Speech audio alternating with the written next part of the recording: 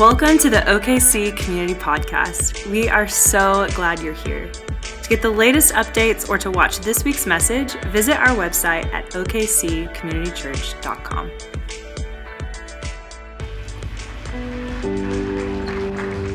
How many agree he's worthy to be praised today? Right? The name of Jesus is worthy.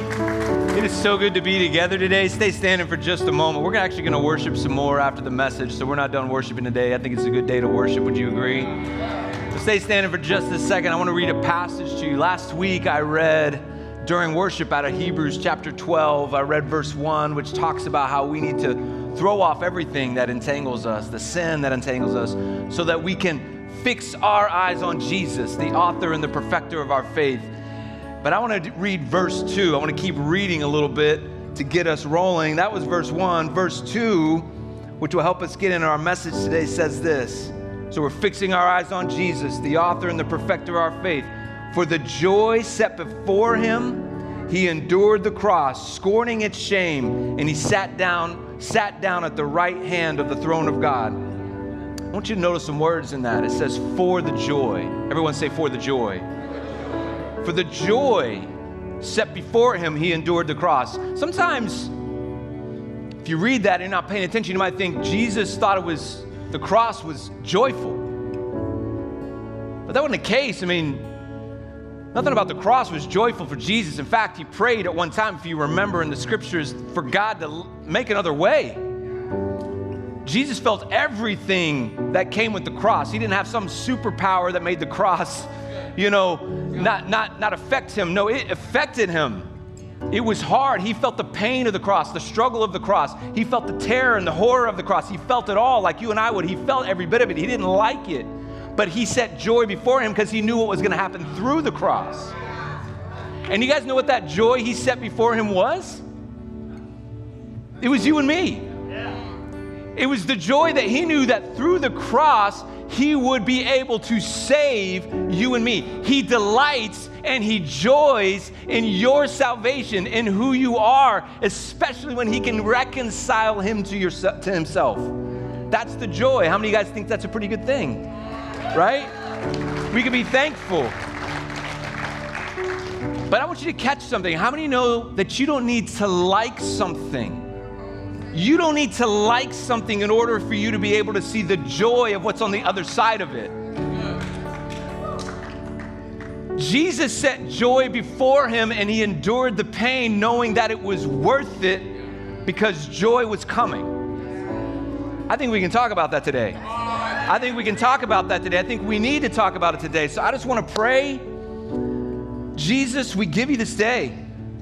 We invite your Holy Spirit to come. We thank you for the name of Jesus that is worthy to be praised, that is the name above every name. And Lord, right now I pray that you would stir up our passion today. That, Father, you would stir up the gratitude in us, that you would stir up anybody in here that has need, that maybe they don't even know they're in need. Would you show them that they need you today? I pray for anybody that's sleepwalking today. Would you wake them up today, Father? Would you show them that, Lord, you have more for their life? That, God, we aren't just going through life, that, Lord, we can go pursue a life with you. And I pray right now in the name of Jesus that your word today, it would stir us up, it would provoke us, it would push us out of the mediocre and the mundane, and that we would step into the lives that you've called us for. Thank you for each person that's here today. Lord, we give you this day. We ask that you would do only what you can do. We pray these things in your name. And everybody said, amen. Amen. Don't sit. You're like, are we standing the whole time? Here's what I want you to do. I want you to smile right now. I want you to make a really big smile. Smile at me. I want to see the biggest smiles you have. Now hold that smile and look at someone next to you and say, I'm so glad you're here. Then you can take a seat. All right?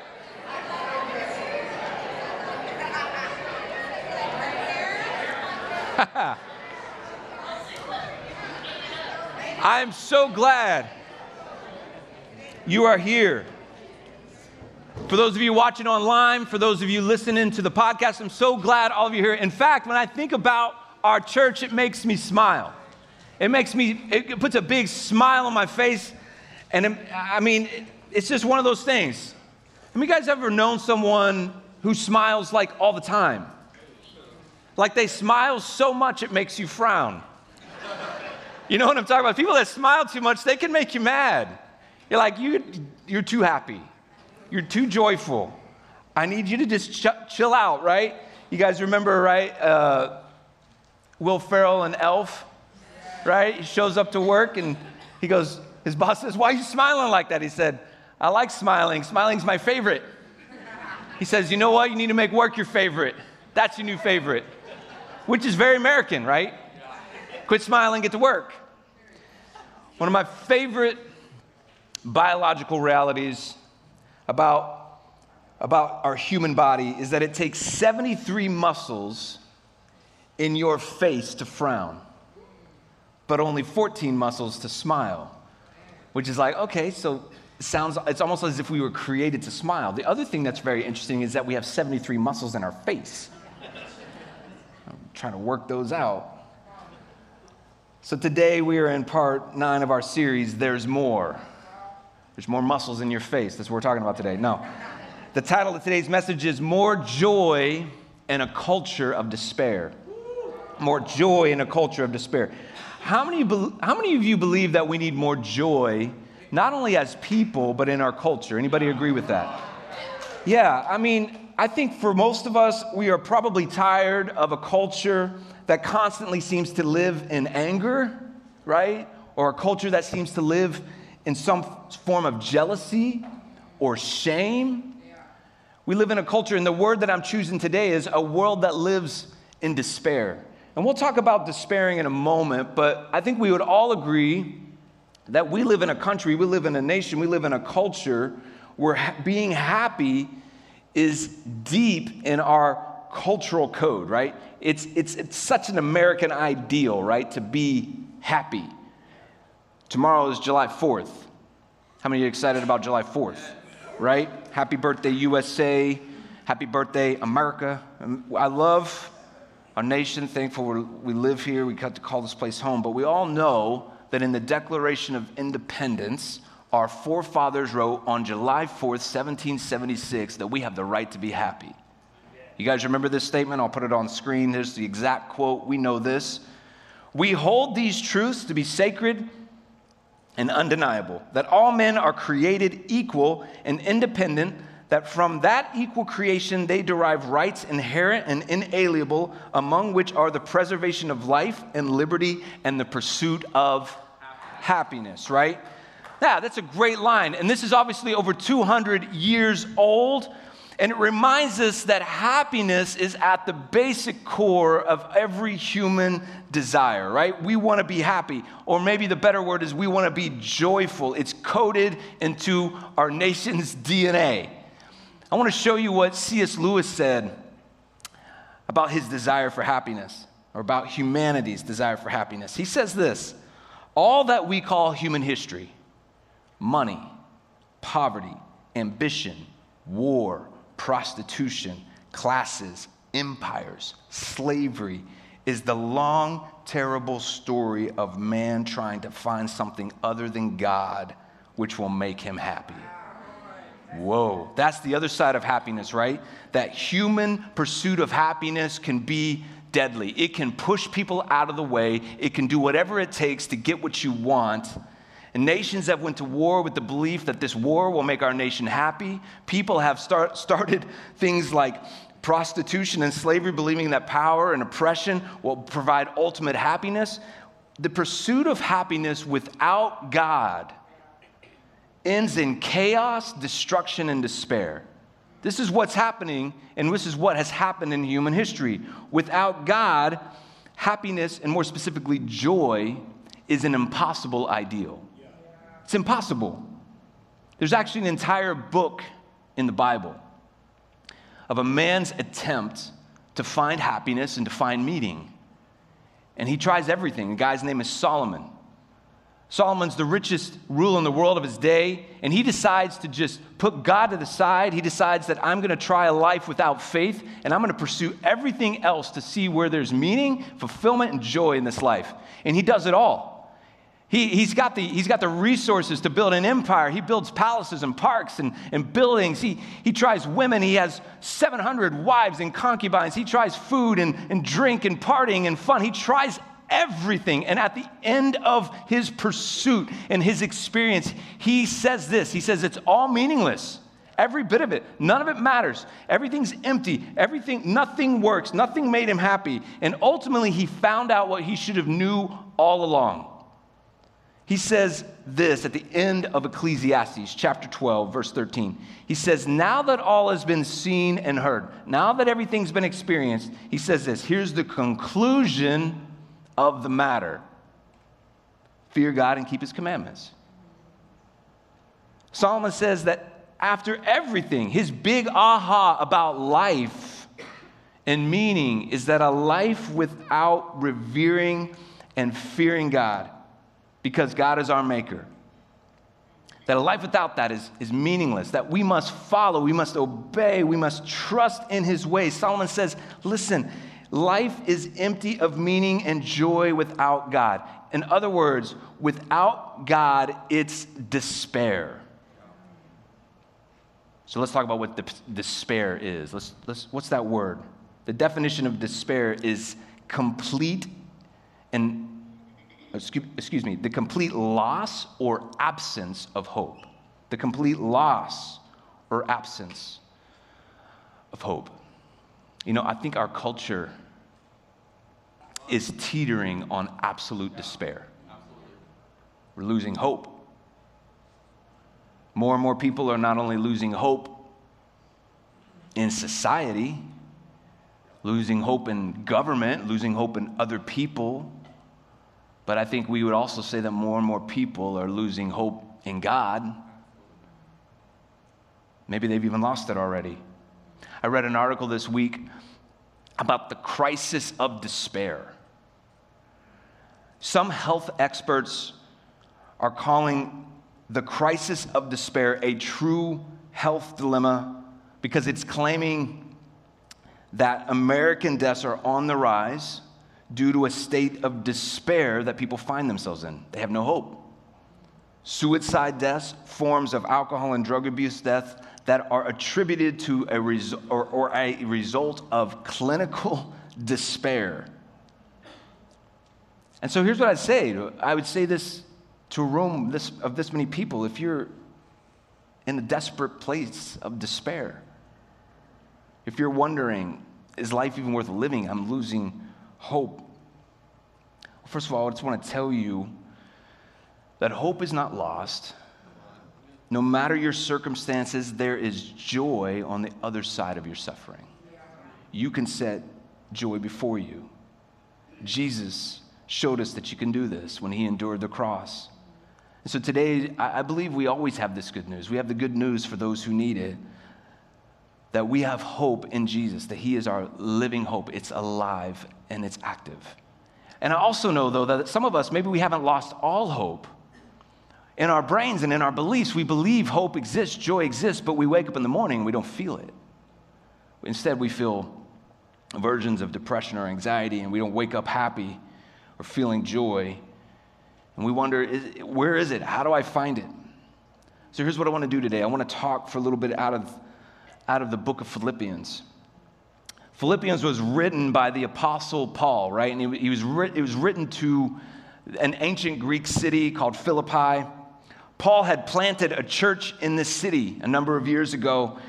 And you can tell through the letter, if you read the whole letter, that Paul loved the church at Philippi. They perhaps his favorite church. I'm sure he told all the churches he planted that they were his favorite, but then he would wink at the Philippians. He's like, you're my favorites, though. And you can kind of tell by the way he writes this letter. This short letter is considered potentially the most joyful book in the Bible. There is 16 references to joy or rejoicing out of just 104 verses. Paul talks about a lot. And if you consider where Paul writes this, it's even more powerful. Paul writes this, as he often did his letters, from prison. He's in jail. Most scholars believe it's the last jail that he was in before he was executed. So he has every reason to be angry at his circumstances, to be freaking out at this injustice that he was having to endure, because he had no reason to be arrested, much less a death sentence put over him. So his circumstances are unthinkable. They're full of despair, yet in this letter is absolute joy. So I want you to imagine today, Paul sitting in jail. He's alone. And as he's sitting there alone, his mind begins to think about those people that he's been with in life, the places that he's been. And while he's sitting there thinking about this, the Philippians actually send Paul a care pack. There was a guy named Epaphroditus. You got to say it real slow and deliberate. He talks about him at the end of the Philippian letter. He's thankful that they had sent Epaphroditus to bring him a care pack. Meaning, when you're in prison, if your family, your friends didn't give you food or necessities, you were going without. And so they sent him one, and he's very thankful. He's in jail, and gratitude begins to fill his heart for these people who love him and that he loves. You know, a number of years ago, I visited a guy in jail a few different times who I had actually met at church the day before he went to jail. I had given a sermon, and he came and told me that during church that day, the Lord had strongly convicted to turn himself in on a warrant that had been out for his arrest for a number of weeks.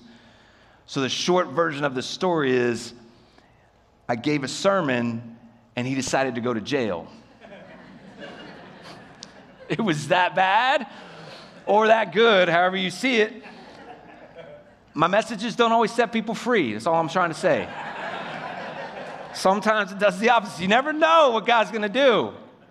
In all seriousness, no, it was actually quite powerful to see God move in this man's life, for him to get real and to get honest. But until that day, I didn't know him, right? I didn't know him, and so I decided after we had talked that I would go see him in jail, and I was talking to him, and I was kind of doing the phone thing through the glass, and we're talking, and I'm just really concerned. I'm like, man, this guy, this is rough. Like, how are you? How are you? And he's just like, Tim, you don't understand. I'm just so grateful.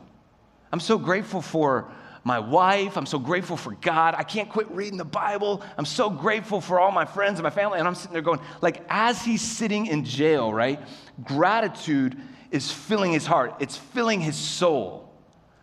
I want to read these words of Paul in Philippians from his jail cell, all right? Philippians 1, verse 2. Grace and peace to you. Which I like that. I'm gonna remember that one. Grace and peace to you from God our Father and the Lord Jesus Christ. I thank God every time I remember you. In all my prayers for all of you, I always pray with joy. Everyone say with joy. He's praying with joy while he's in jail. Why? Because of your partnership in the gospel from the first day until now. He's like, we've been doing it together. We've been pursuing Jesus together, and it makes me happy. Being confident of this, that he who began a good work in you will carry it on to completion until the day of Christ Jesus. You got to think about this. No matter what is between now and the end, God is promising to complete it. So you can set joy before you no matter what happens in between, right? God's got you. And then he says in verse 7, is it right for me to feel this way about all of you since I have you in my heart, and whether I am in chains or defending and confirming the gospel out on the streets, doing his thing, all of you share in God's grace with me. God can testify how I long for all of you with the affection of Christ Jesus. So Paul, he's in prison, right? And everything has been taken from him. He has nothing. And it doesn't call him to despair. It actually calls him to be grateful. He says, I thank God every time I think of you. I pray with joy when I think of you.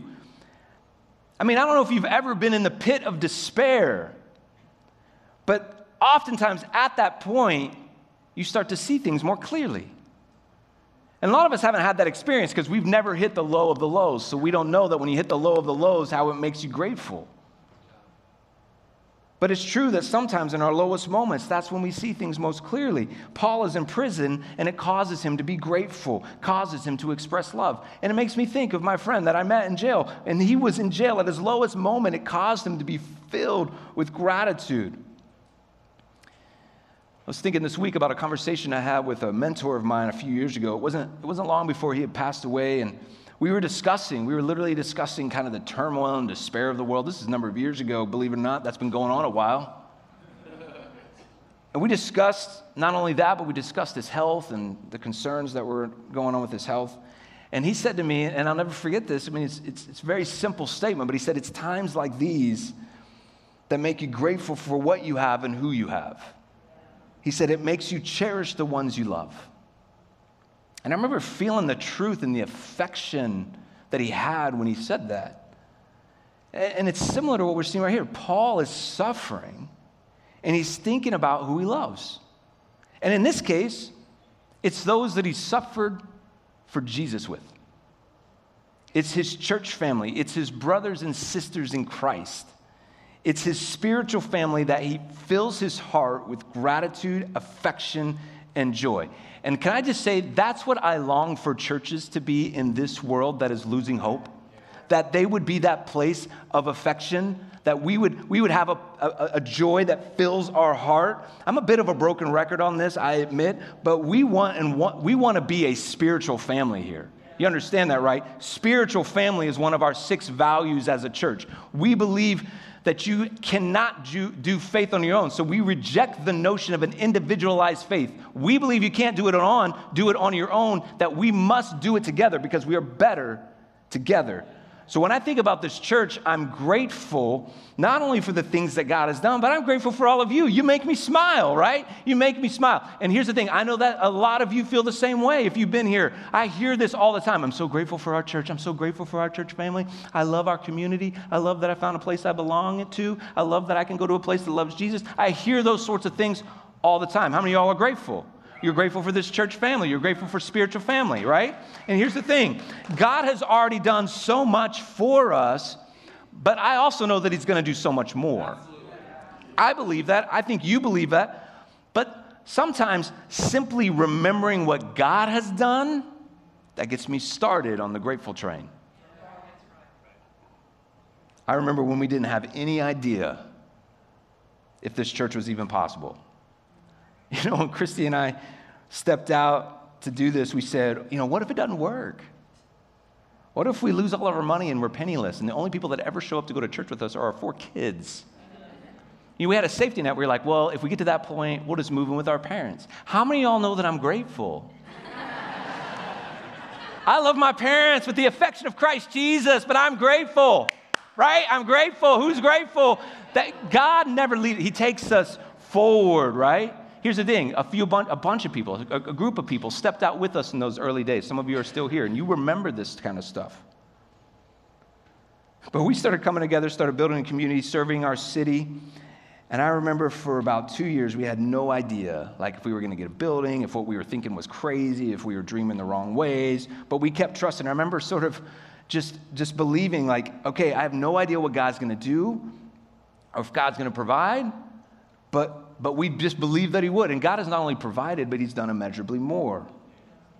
God has done so much for this church, and I proudly say that this is not a man-made church. This was a church born of prayer and spiritual community, and I give God all the glory for the things he's done, right? But I can't just think back to what he's done. I'm looking forward to what he's going to do, right? How many of you believe that God's not done doing? I know I already asked you, but how many believe that God's not done doing? And when I say that God's not done doing, we have to believe that what he's doing is not only going to be good, but it's going to be for our good, that he's going to carry on a good work that he started into completion. So you know what I'm doing when I believe that God is not done doing? I'm setting joy before me. I'm putting it ahead of me. Because I know on the other side of any trial and any struggle I face in between now and then that joy is coming. Listen, we have to plant seeds of gratitude in order for joy to grow. When I'm grateful, when you're grateful, we're planting seeds in the ground that believe joy is going to spring up. This is important. In other words, joy isn't what we have available to us. You don't just get joy. It's not the seed that God puts in our hand. Joy isn't what shows up just because we ask God for it. No, joy is a result of something growing in us. And as a result of planting gratitude and expressing gratitude through words and through praises, we start to see something grow in us. But many of us do the opposite of gratitude. Do you know what the opposite of gratitude is? The opposite of gratitude is comparison. Comparison is the great joy killer, by the way. Instead of being grateful, what do? We wonder, why do they have that? Why doesn't my life seem as good as theirs?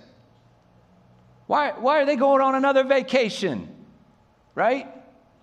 Why did he get that job? How did she get married? Are you serious? That's what, I didn't say it, you said it. I'm quoting what I've heard. See, here's the thing. No matter who you are, there's someone you can compare yourself to that will rob you of gratitude. Yeah, that's good. The enemy uses comparison to snatch the seeds of gratitude right out of your hand and to rob you of joy. Sometimes I can do that with our church. I just told you how great our church was, but sometimes I can do it with our church. We have a great story, but you know what? I can look around and be like, man, why are they growing more than us? Man, why isn't God moving here like he's moving there? We pray. What's going on, God? God, why? Look at that. That church is crazy. Look at how much crazy stuff they've done. It's terrible what they're doing, but yet you're still blessing them, God. Why did my friends leave here to go over to there? Like, I can do that. You can do that. It's not just about church, right? It's about your career. Why don't I have that career? What? It could be about marriage or family. Why is my family not like their family? Do you see what they get to do every year? They all went down to, the Bahamas together. Why can't we do that? Like, we compare, right? Comparison is the great joy killer of our day. Comparing is like we just look back and forth. We're like looking around, what about them? What do they have? Who are they? What do they have? And instead of doing this, like, we should just be doing this. Because when we do this, guess what we're not doing? We're not fixing our eyes on Jesus, the author and the perfecter of our faith. So instead of doing this, maybe we just need to start looking up to him, putting our hands up in the air and saying, God, I'm going to plant the seeds of gratitude that you put in my hand, and I'm going to trust you for the joy that's coming. You see, this is the problem. It's like we just want God to give us joy. He's like, listen, I'm not going to give you joy. Joy is called a fruit of the Spirit. It's a fruit, meaning it has to be born from something that you're going to do. And I'm going to put the seeds in your hand, but if you don't plant the seed, guess what? You don't get any fruit.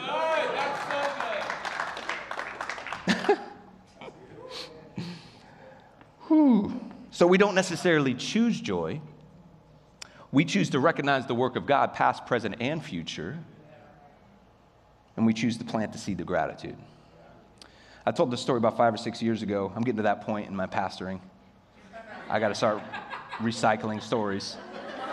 So if you've been with me, buckle up. Year 1 to 5 is about to hit you. Oh, man. I'm trusting God's got more coming, though. God's got more coming. About 5 or 6 years ago, though, Grayson was probably 3 years old, and we got in a conversation about what he wanted to do when he grew up. And he said, I'm going to be a pastor. And I said, oh, no, you're not. No, sir, you don't dream about such things. I'm just kidding. I didn't say that. He says, I'm going to be a pastor, and our church is going to have a prayer room. And then, of course, we start chuckling. We're like, are you talking about our church, right? And one of the girls asked, are you going to be the pastor of OKC Community Church? He said, oh, no. I'm going to be the pastor of Praise God Community Church.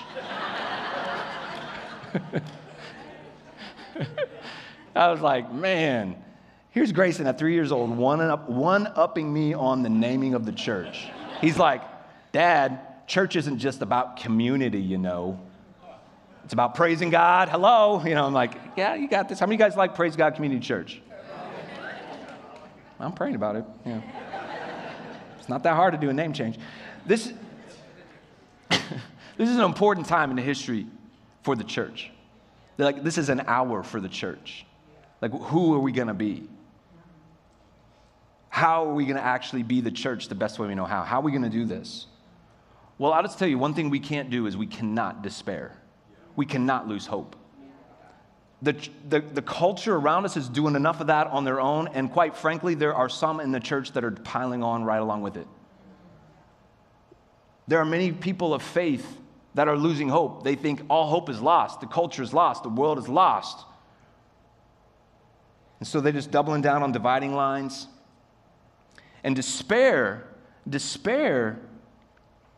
leads to things like rejection and judgment and hatred and giving up. See, when we compare, we're going to go back to compare. When we compare, we do the same thing. Like these sort of jealousy comes up. These are the seeds of despair. If you want to plant seeds of comparison, plant seeds of judgment and hatred, losing hope, that's going to spring up despairing. But when we compare, we despair. That was for free. It's a good line. Paul was in prison, and 2,000 years later, I can feel the joy coming from that man and from that prison cell. That's what's amazing about it, right? I can feel his joy. He's like, you cannot take my joy from me. That's what Paul's saying. He's like, listen, you can do whatever you want to me.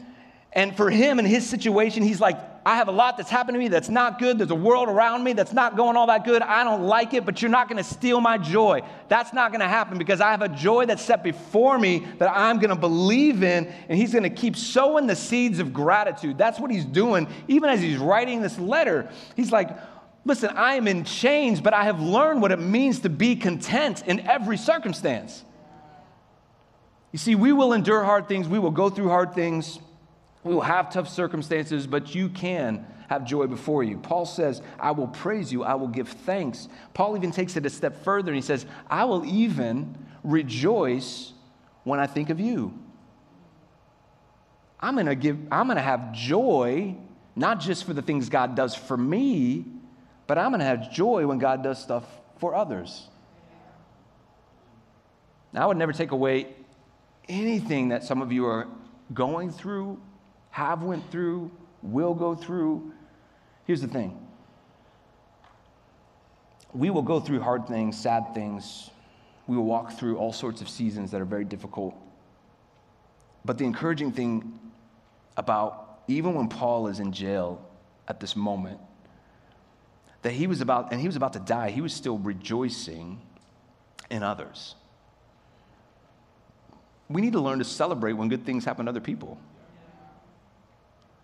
Instead of just comparing and getting jealous, sometimes we have to see past our own circumstances and to realize that God is moving all around us. God is doing things in other people and in other places and in other churches, and we need to celebrate that.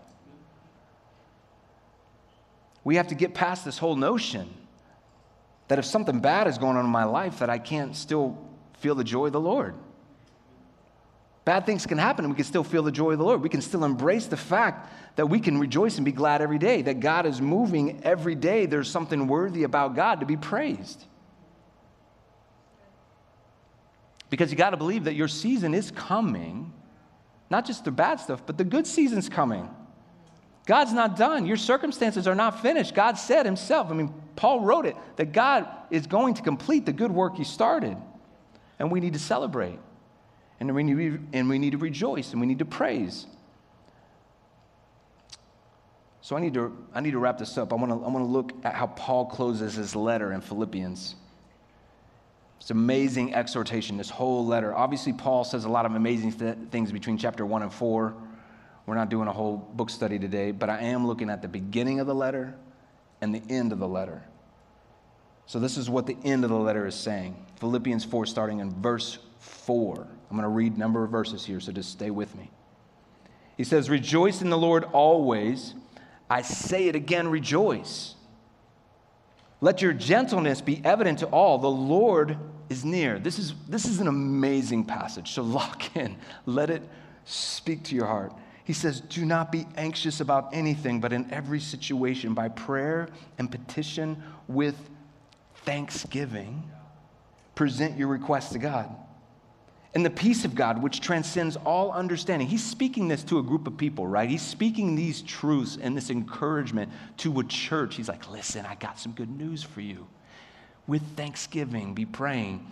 It will guard your hearts and minds in Christ Jesus. And then he said, finally, brothers and sisters of Praise God Community Church, whatever is true, whatever is noble, whatever is right, whatever is pure, whatever is lovely, whatever is admirable, if anything is excellent or praiseworthy, think about such things. He's like, I want you to plant those seeds in the ground. Whatever you have learned or received or heard from me or seen in me, go ahead, put it into practice. And the peace and the God of peace will be with you.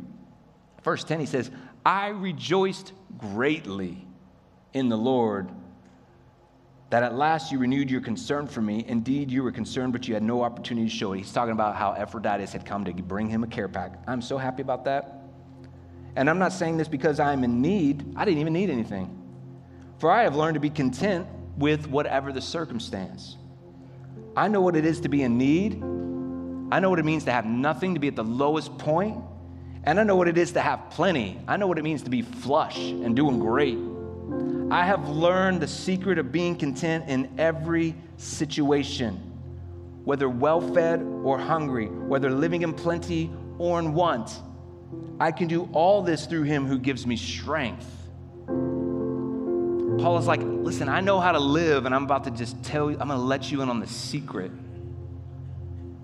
I know how to be content. I know how to rejoice in every day, no matter what's going on. No matter if I have a bad circumstance, no matter if the world is despairing, I have a secret I'm letting you in on, my favorite church, Philippi. He's like, I want you to start thinking about the amazing things of God. Anything excellent or praiseworthy. He said, I want you to place that before you. It's planting the seeds in your hand even when you're not in the mood. Sometimes we're not in the mood to give praise or give thanks. We just aren't. But if we want joy in our life, if we want a garden of the fruit of the Spirit being born in our life, we have to plant the things that God puts in our hands, the seeds that he puts in our hands. And you know what that means?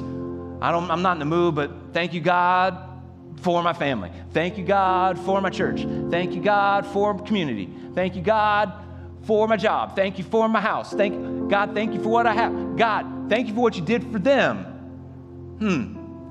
God, I'm still waiting, but I'm going to thank you anyway. I'm still waiting for my thing. I'm still waiting for my healing, but I'm going to praise you, God, because you healed them. Thank you for their healing.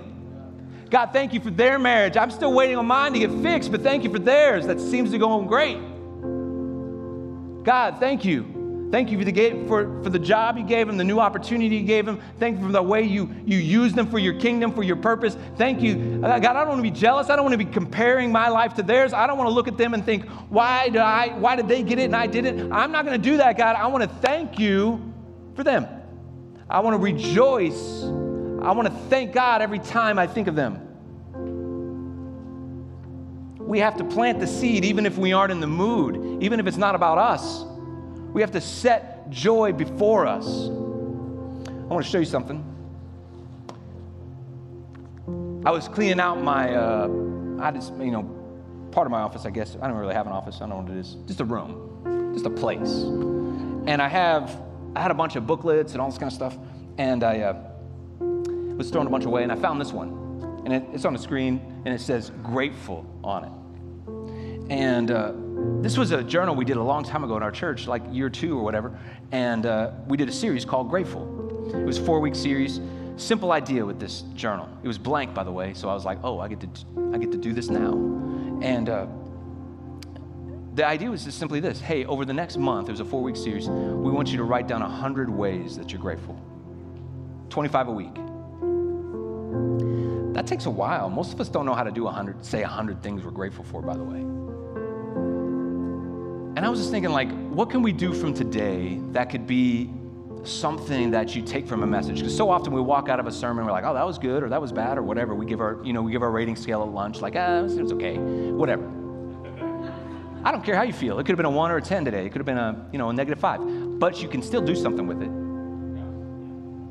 You can still do something with it, and here's what you can do. You can just say, you know what? I'm going to plant some seeds of gratitude this week. And so my challenge today is, what if you just did a little bit of this challenge? Back in these days when we gave this out, when I think about our circumstances, listen, we didn't have much. We didn't have much of we didn't have any resources. We didn't have a building. We didn't know what the future was. Here's the thing. We didn't have much of a worship team. It was quite the thing. But here's the thing. We were experiencing the start of a spiritual family, and I was so grateful for that. I was so grateful for that. And you have seasons in your life when you're like, I didn't have much, but I was grateful. Listen, you can be grateful every day, every season, no matter your circumstance. And so this week, what if you're just like, I'm going to jot down 25 things that I'm grateful for? Or maybe you want to go all the way. I'm going to jot down 100 things that I'm grateful for this way. And I would say, don't just think about them, write them down. Write them on a piece of paper, write them in a journal, type them in a phone, whatever, type them on your computer, whatever works for you. Tell God, maybe even tell others. And see if it doesn't bear the fruit of joy in your life. So I want to pray for us, and then we're going to worship. So I want you guys to go ahead. Let's stand together as we pray.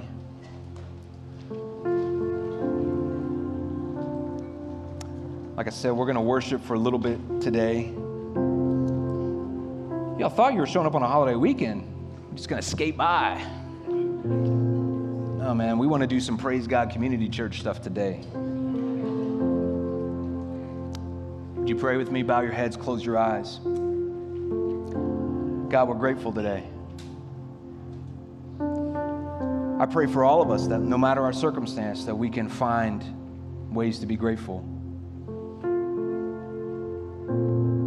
What's interesting is this isn't even a message about gratitude. This is a message about joy. But Lord, we know that in order to be joyful, we got to plant the seeds of all the good things you've done and that you're doing that we're grateful for. And so, Father, I pray for anybody that's feeling despair today, anybody that feels like hope is slipping through their fingers, anyone that feels like God is that you are a million miles away. I just pray right now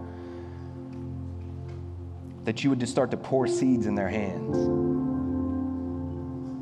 so that, Father, they would start to know that not only are you near, like the word says, the Lord is near, but that, Father, we can rejoice and be glad, even if we're not in the mood. With your heads bowed, if you need to set joy before you today, maybe the easiest way to say it, if you would admit that you need more joy in your life, would you just lift your hand? No one's looking. Lift your hand if you're like, I just really need more joy. Like it feels a little dry. Lift your hand one more time. There you go. That's so good. You can put it down. Well, Father, I just want to pray. I want to pray for those of us who need joy, but I would say this to everybody. Joy is only possible in a life with God. Life without God ends in chaos and despair. Jesus is the source of joy. So today, if you need Jesus in your life, I pray you would be courageous enough to come and to talk with us, to humble yourself before God. Place your life in his hands. Secondly, if you need joy today, may this be a catalyst for you to just start planting the seeds that God's put in your hands, to start building a garden of joy to spring up. Tell God all the ways that you're truly grateful. It's time to fix our eyes on Jesus, to quit looking back and forth and to just look up. God, we give you praise today. We're grateful. You know, as we sing, this altar space is going to be open. You can come and just pour out your praise. You can pour out your thanksgiving. Even this morning, you can start right now. Our prayer team will be here for those who need prayer, for those who just need God to just meet them in this moment, and you want to pray with someone, please come. But Father, we give you this time. We open up this time of response to you. It's yours. We sing these songs as an anthem of praise and thanks. It's in your name we pray. Amen.